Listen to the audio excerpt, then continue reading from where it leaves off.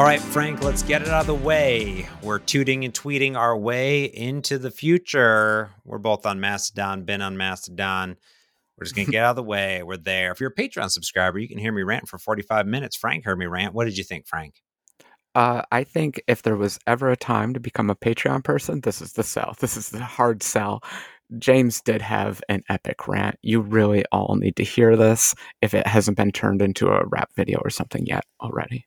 I hope that it only stays in our Patreon subscribers. I hope I don't get in trouble for anything that I said, but I have many opinions. I've been vocal on the Masto about my opinions. And if you're following me there at James Montemagno at some domain name that no one will be able to figure out, then you will have found me on the internet where I'm at. But that's not what this podcast is about, Frank, because I refuse to talk about the state of Twitter and Mastodon for another 45 minutes. Is that okay with you if we skip over it? Okay, For this week?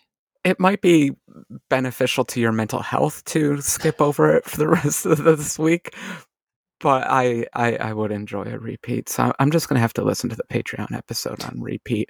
So what should we talk about instead if we're not going to talk about the topic du jour?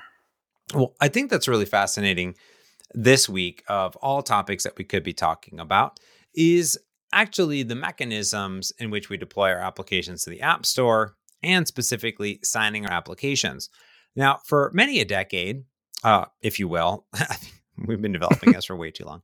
For many a decade now at this point, we have provisioning profiles and certificates. And I was just at VS Live in Orlando, and I still got the same exact question that I got probably a decade ago, which is, what do I need to do to actually publish my application and get it onto a device for iPhones and things like that? Do I need a Mac? Do I need this thing? And the answer really hasn't changed, which is, yes, you still need certificates. You need provisioning profiles. And guess what? You need to renew those every single year. And it's kind of crazy that it hasn't adjusted and it's become so unanimous and so unanimous. Is that the word I'm looking for? Synonymous, anonymous, fantastic, synonymous. That's the word. Synonymous with frustration from developers. Where, fascinatingly enough, if I toggle over to Windows and Android development, I feel like it's not that situation at all, as the process has been very streamlined into the future. And it seems like you, Frank, are going through the same exact situation presently. Yeah, this is like part 30 of Frank finally gets his apps into CI. Hi. Welcome back. Hi, friends. Yeah. So I've put a lot of effort into all my iOS and Mac apps getting built, and not just built, because CI is easy. It's the CD that's hard. It's signing your app, getting them uploaded to the right place, and all that stuff. And you inflicted this curse on me, this little nagging idea that all my apps should be a CI/CD'd. And in the long run, it's great because when you upload code, you know whether you broke something, it's very obvious, and you can deploy anytime you want. You can push out versions anytime you want. However, the road has not been super simple, and I never actually got around to doing the Android versions of my apps. And I had a lot of experience with the iOS. iOS is such a pain because you have to get the certificate, get the provisioning profile, change your project in gross ways in order to get it to actually sign and build. And then even then, I'm still having trouble with my Mac builds. They're still not exactly 100 million % right. But I really wanted to release the Android version of iCircuit, the new version 1.12. And I wasn't just going to go to Visual Studio and hit archive like I normally do, which is very pleasant and very easy. There's a GUI, there's buttons to click. They tell you if you did something wrong. No, I decided to do it in CI/CD because of you. And so wrote my GitHub action, but it actually turned out pretty easy, I would say. Get into details, but yeah, is it worth it? Yeah. Is it painful? It's still a little painful. Yeah, I recently have been doing a lot of development for iOS and specifically from the Windows machine. And this is one thing that in .NET 6 and .NET 7, surprisingly, has really made my life even more enjoyable because it's very stable, is this iOS local deployment. and this is a really cool feature of being a .NET developer building iOS apps. And this is something you don't live through because you're mostly on a Mac. However, I'm mostly on a Windows machine. Now I do have a Mac. It's sitting delectably, Nope. deliciously. It's a very pleasing device to look at, which is my MacBook Air, but the new MacBook Air, even more delightful to look at. But my rose gold MacBook Air is a pleasant sight to look at, and I love it. And I do use it often. However, I do love my Surface Laptop 4, and I love my main desktop machine, which is Windows. But this experience has gotten so good recently and so seamless that when I just take my iOS device and I plug it into my Windows machine and I hit debug, it just loads my application directly onto my iPhone. And I've been doing this recently in all my workshops. I've been debugging a bunch of people's source code, looking at different bugs. I've been looking at different third-party libraries, and it has been absolutely amazing. And what we aren't realizing what's happening behind the scenes is it's doing all of that shenanigans, that gobbledygook ridiculousness for you. Because in development mode, a lot of that stuff can be obfuscated for you by the tooling, where at publishing time, it is really in your face, I would say. So when you plug in your iPhone, this little hot restart, that's what it's actually called, but I call it iOS local deployment, pops up and it says, hey, just, pick your Apple developer account. And you say, okay, this one. And then it just goes and it does a bunch of things behind the hood for you automatically. And then it just deploys. And that's the life I'd love to live. Now, one thing I don't know, Frank, is, and you may know, because I know you did a lot of Swift and Swift UI development when those things were coming out and still do. You like to play with all the toys. Oh, yeah. Has anything in Xcode solved? I don't think you've played with the new Xcode cloud build thing yet, or maybe you have. I don't know. I'd love to talk to you about that. But I don't know if anything on the iOS front maybe has solved some of those issues when it comes to actually deploying your app to the App Store. Is it still the same issue of creating certs, creating provisioning profiles, and creating all these things? Yeah, I would say it's definitely improved from the early days. No, actually, I don't have any experience with Xcode Cloud. Is that what? Yes. Yeah, okay. So, sorry. I'll try it one of these days. I do like to play with the shiny toys. Certificates and all that has gotten better with some scare quotes around it because, of course, nothing can ever be easy in this game, right? Like it wouldn't be fun if things were easy. So some funny things are, you go to your project, you set your team. I think Visual Studio has gotten to this point. You give them access to your developer account.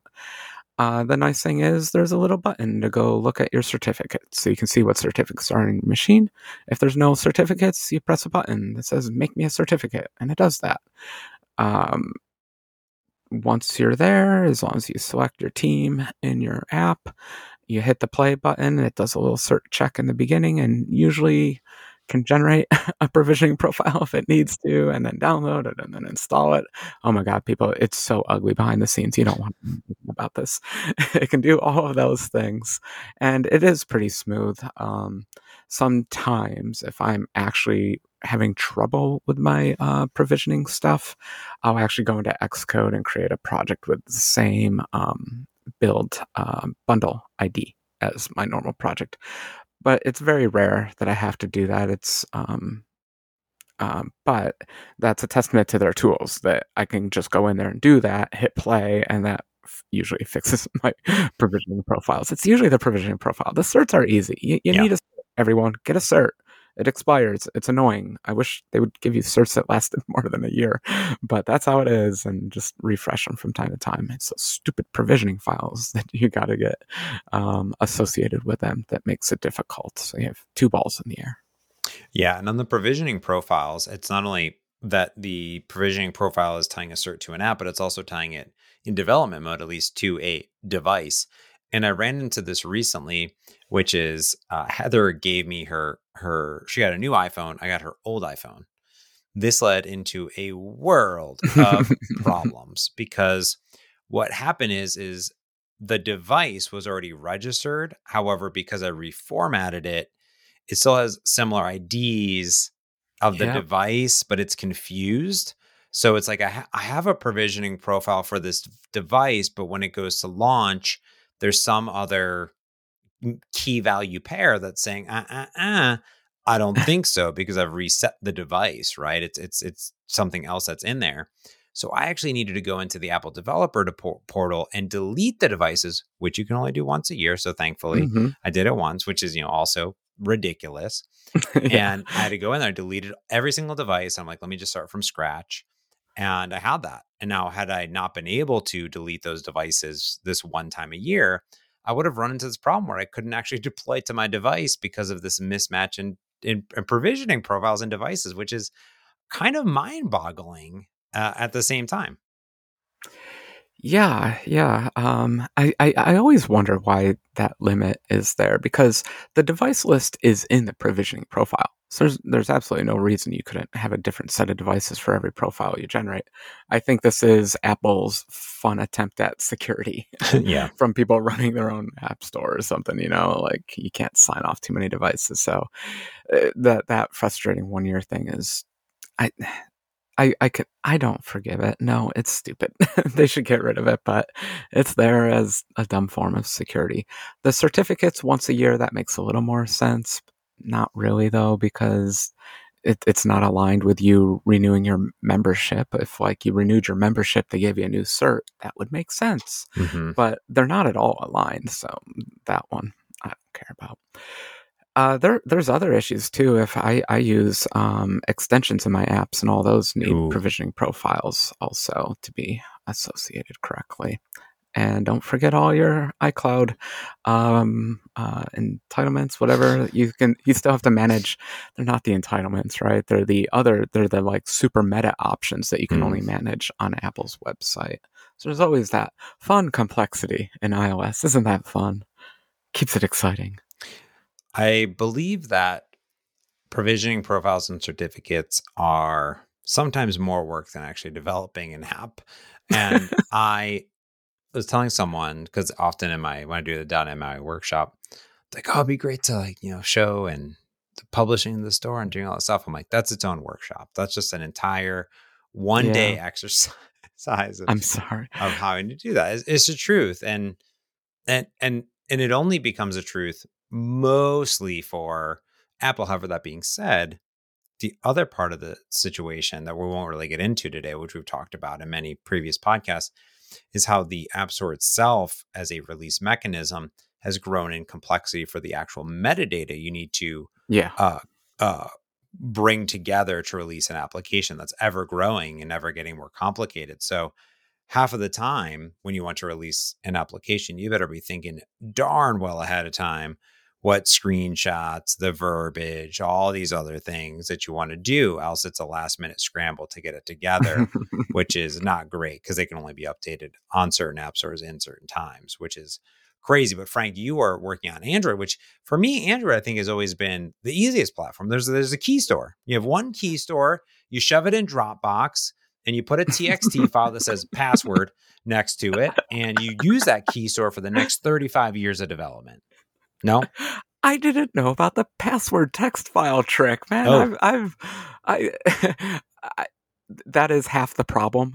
I've learned how to keep the key store. I remember I got to keep this key store, otherwise I can't update my own app, which, how ridiculous is that?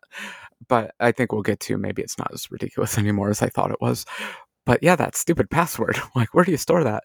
So I'm trying to do this in CI, and it's really not good form to have like your CI going to your Dropbox to download this key file. What? So I'm not doing it that way, James. I don't even know if this is the right trick or not. You know what I do? I base64 encode the file. I put it as a GitHub secret, and then in one of my little, actiony scripty lines, I just turn that base64 into a file. Yeah. And that's how I restore the file. Is that the right way to do it? That's how I do it. That's one way of doing it. I think the other way that I've done it in the past is some people like put it in Azure DevOps, you could just drag and drop your key store, your files in there, and it would put it in secure storage. And then you would put your variables also as a private secret variable. Other people I've seen them do, like when I use Bitrise, I think it was one time like you could put it in, like if it just had a URL, it would download it, right? And it Yeah. would curl it. And then because the file's not important. I mean, the file's important, but the passwords and the things are important to unlock that file at the end of the day. So I think regardless of how you get that file, whether it's base64 encoding or not, or downloading it from the internet, Okay. that is totally fine. It's a file, and however you want to get that file in there is Interesting. totally good. Thank you. That's very interesting. I never quite thought about it that way. I always thought that thing was as secretive as the password. You But can't yeah, get that makes if it's a lock and you don't have the key, Yeah. how are you going to get into it? I mean, I guess unless you'd have to brute force your way into it, in general. But you got to have the other piece of the pie, Mhm. serve it up. That's great. I think I'm still going to stick with my base 64. Maybe I just don't trust links. Or maybe I would accidentally move the file around in Dropbox and I'd hate to build to crash that way. So I'm probably still going to do it my way. But that's a good thought that, yeah, it's probably actually pretty safe to just have a internet link to the file. Yeah. Well, Good that point. internet link could be a secret variable, so no one else knows how to get to it. Oh, look at you. I know. It's like you've done this before. It's true, Frank. I have done this before. So your base 64 encode, I like that mechanism actually, because here's a cool thing about the base 64 encode that people may not know. Frank could literally lose his file, but he could recreate that file because he's base 64 encoded it. He doesn't actually need the file, and I think that's really smart. And you could get silly and you could re-encrypt it, but don't encrypt your encryption. That could just get silly. I do want to say I've run into a little bit. They're not even troubles, but my app is still a Xamarin.Android app, but there's absolutely no reason it needs to be. I really want to get on .NET 7 now and switch it over to be .NET Android app. Is that what I should say? Yeah, let's go with that. Yeah. And I think that the signing should be roughly the same because Android apps are very simple. You tell it release build and then you sign it with that key thing. I don't know. It's pretty simple from the command line, but it's always like getting the right version of Xamarin Android installed, and all that clears up with .NET 7. So even though I'm going to do this release with Xamarin.Android, I'm looking forward to the simplicity offered by getting all the projects over to be .NET 7. Now, the real fascinating part about all of this is that I don't actually believe that any of your signing shenanigans matters anymore because Google Play will re-sign your application anyways. It's an opt-in feature. Oh my God. It's actually required if you're what? It's required if you're using App Bundle. So Google will re-sign your application. It doesn't matter. Now, I believe if it's an existing application, you need to give them your old key. But if it is a new application, you don't even need to give them their key at all. They'll just sign it automatically. It doesn't matter. Now you tell me how long they've been doing this, for like a month or something? How did I miss the news on this? I believe about 5 years. Oh, okay. Interesting. Well, I like base 64. Okay. I like signing my stuff. I like reading blog posts from 5 years ago describing how to do this because no one's posted about it since then. And now I'm realizing why. I like doing that, James. I like the pain and the suffering. Well, I also want to mention that, even though I've been doing Android forever, and that was my favorite platform for a long time, so I'm very ingrained in that ecosystem, I actually don't know if you still need to sign it, even though if it is being re-signed or not, like because you've always re-signed it. Like, do only new apps not need to be re-signed? I don't know on that. So my mechanism, Frank, is to do what I've always done for the last 12 years, which is take my key store, sign my application, and shove it to Google. And whatever Google does, that's on them. That's Google's business. That's Google business, right? That's Google business. I don't care. But I do know, Frank, that at this point you'll have migrated from APKs to Android app bundles, I would assume, and because it's required. And then this new mechanism is required at the end of the day. So probably when you go to release this application, Google is going to force you to do this stuff. Yeah, and it has been a bit of time since I've done an Android upload. Apologies to all the Android users. So I'm excited to learn what any of what you just said makes any sense. And you know how I love Google's UIs. You know how much I love playing around in their little store UI backend. It's really easy to use, and I'm using a very sarcastic voice right now because every time I log into that thing, I just get angry at Google, but I'm sure I'll figure it out this time. So you're telling me I need an app bundle? I'm going to get on that. I'm going to make you a beautiful app bundle. Good. Do you know what a difference between an APK and an Android app bundle is, Frank? Please tell me it's a Okay. file name change. No? Well, the different Come app on, bundle. James. What is the difference, James, between an APK and an app bundle? No, so there's a few things in general. Basically, what an Android app bundle or AAB is, Android app bundle, they sort of were created to resolve some of the common packaging challenges in general. So, there's different screen resolutions, performance things, CPU architectures. And the whole idea with an Android app bundle is that they bundle several of these different versions of the application into one logical package. Okay. So this means that in previous existence, you could do this into an APK, but as things got bigger, you might have to split different architectures and different things into multiple APKs and then upload them there.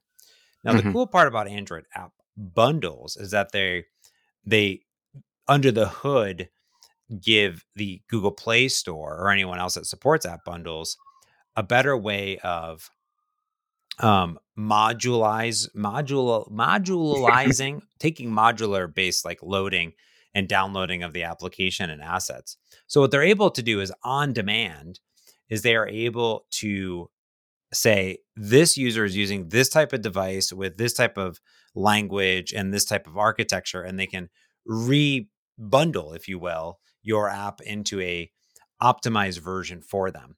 Whereas previously, what would happen is you would deliver one big APK and the user would get all of that and they'd have a bunch of extra junk that they don't need. So at the same time, the Android app bundle enables them to break apart your application and rebundle it on demand in real time.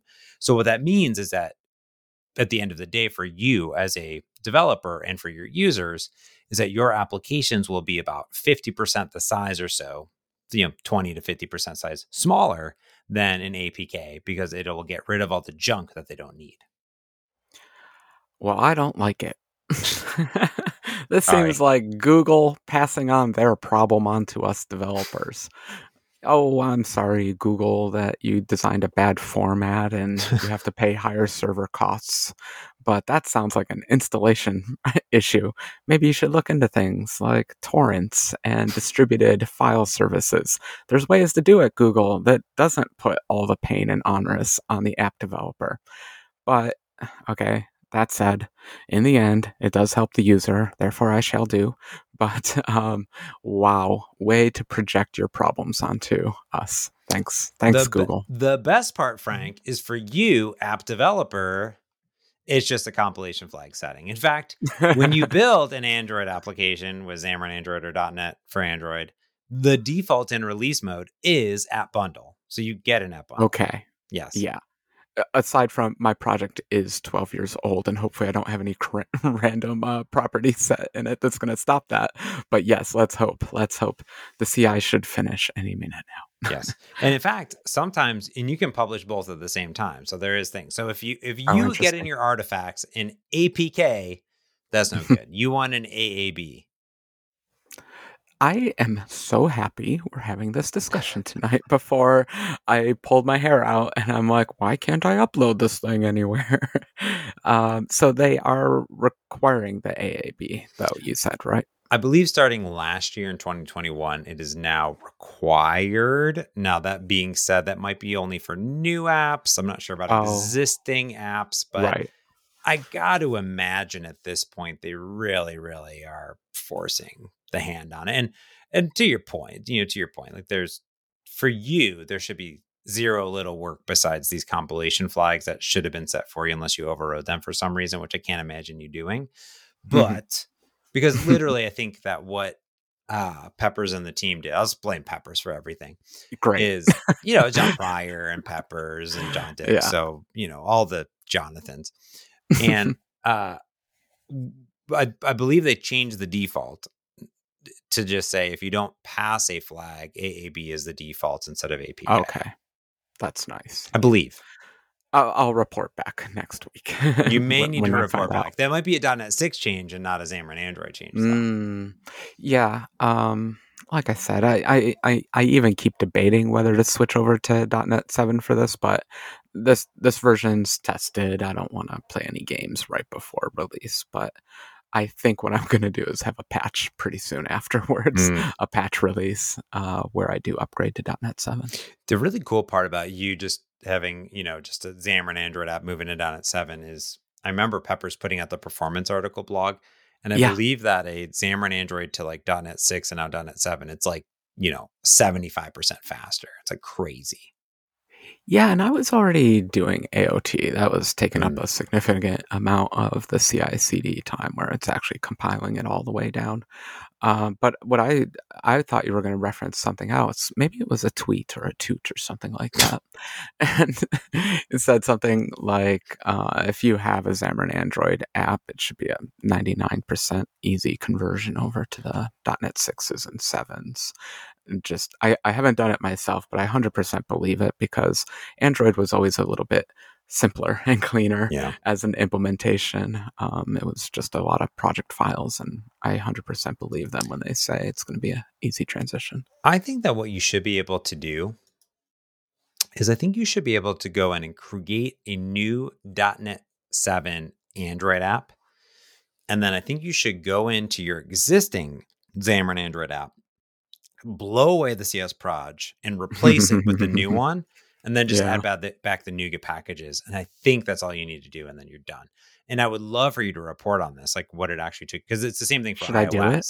Yeah, probably. Are you daring me?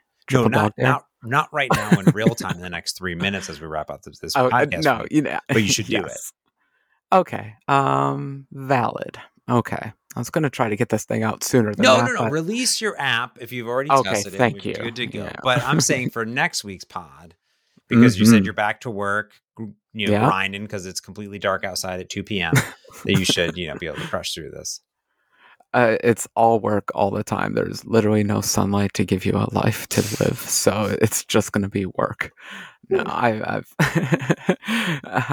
going to have some expenses next year. So I'm making sure I get my apps out there and refreshed and all that. I'm excited though.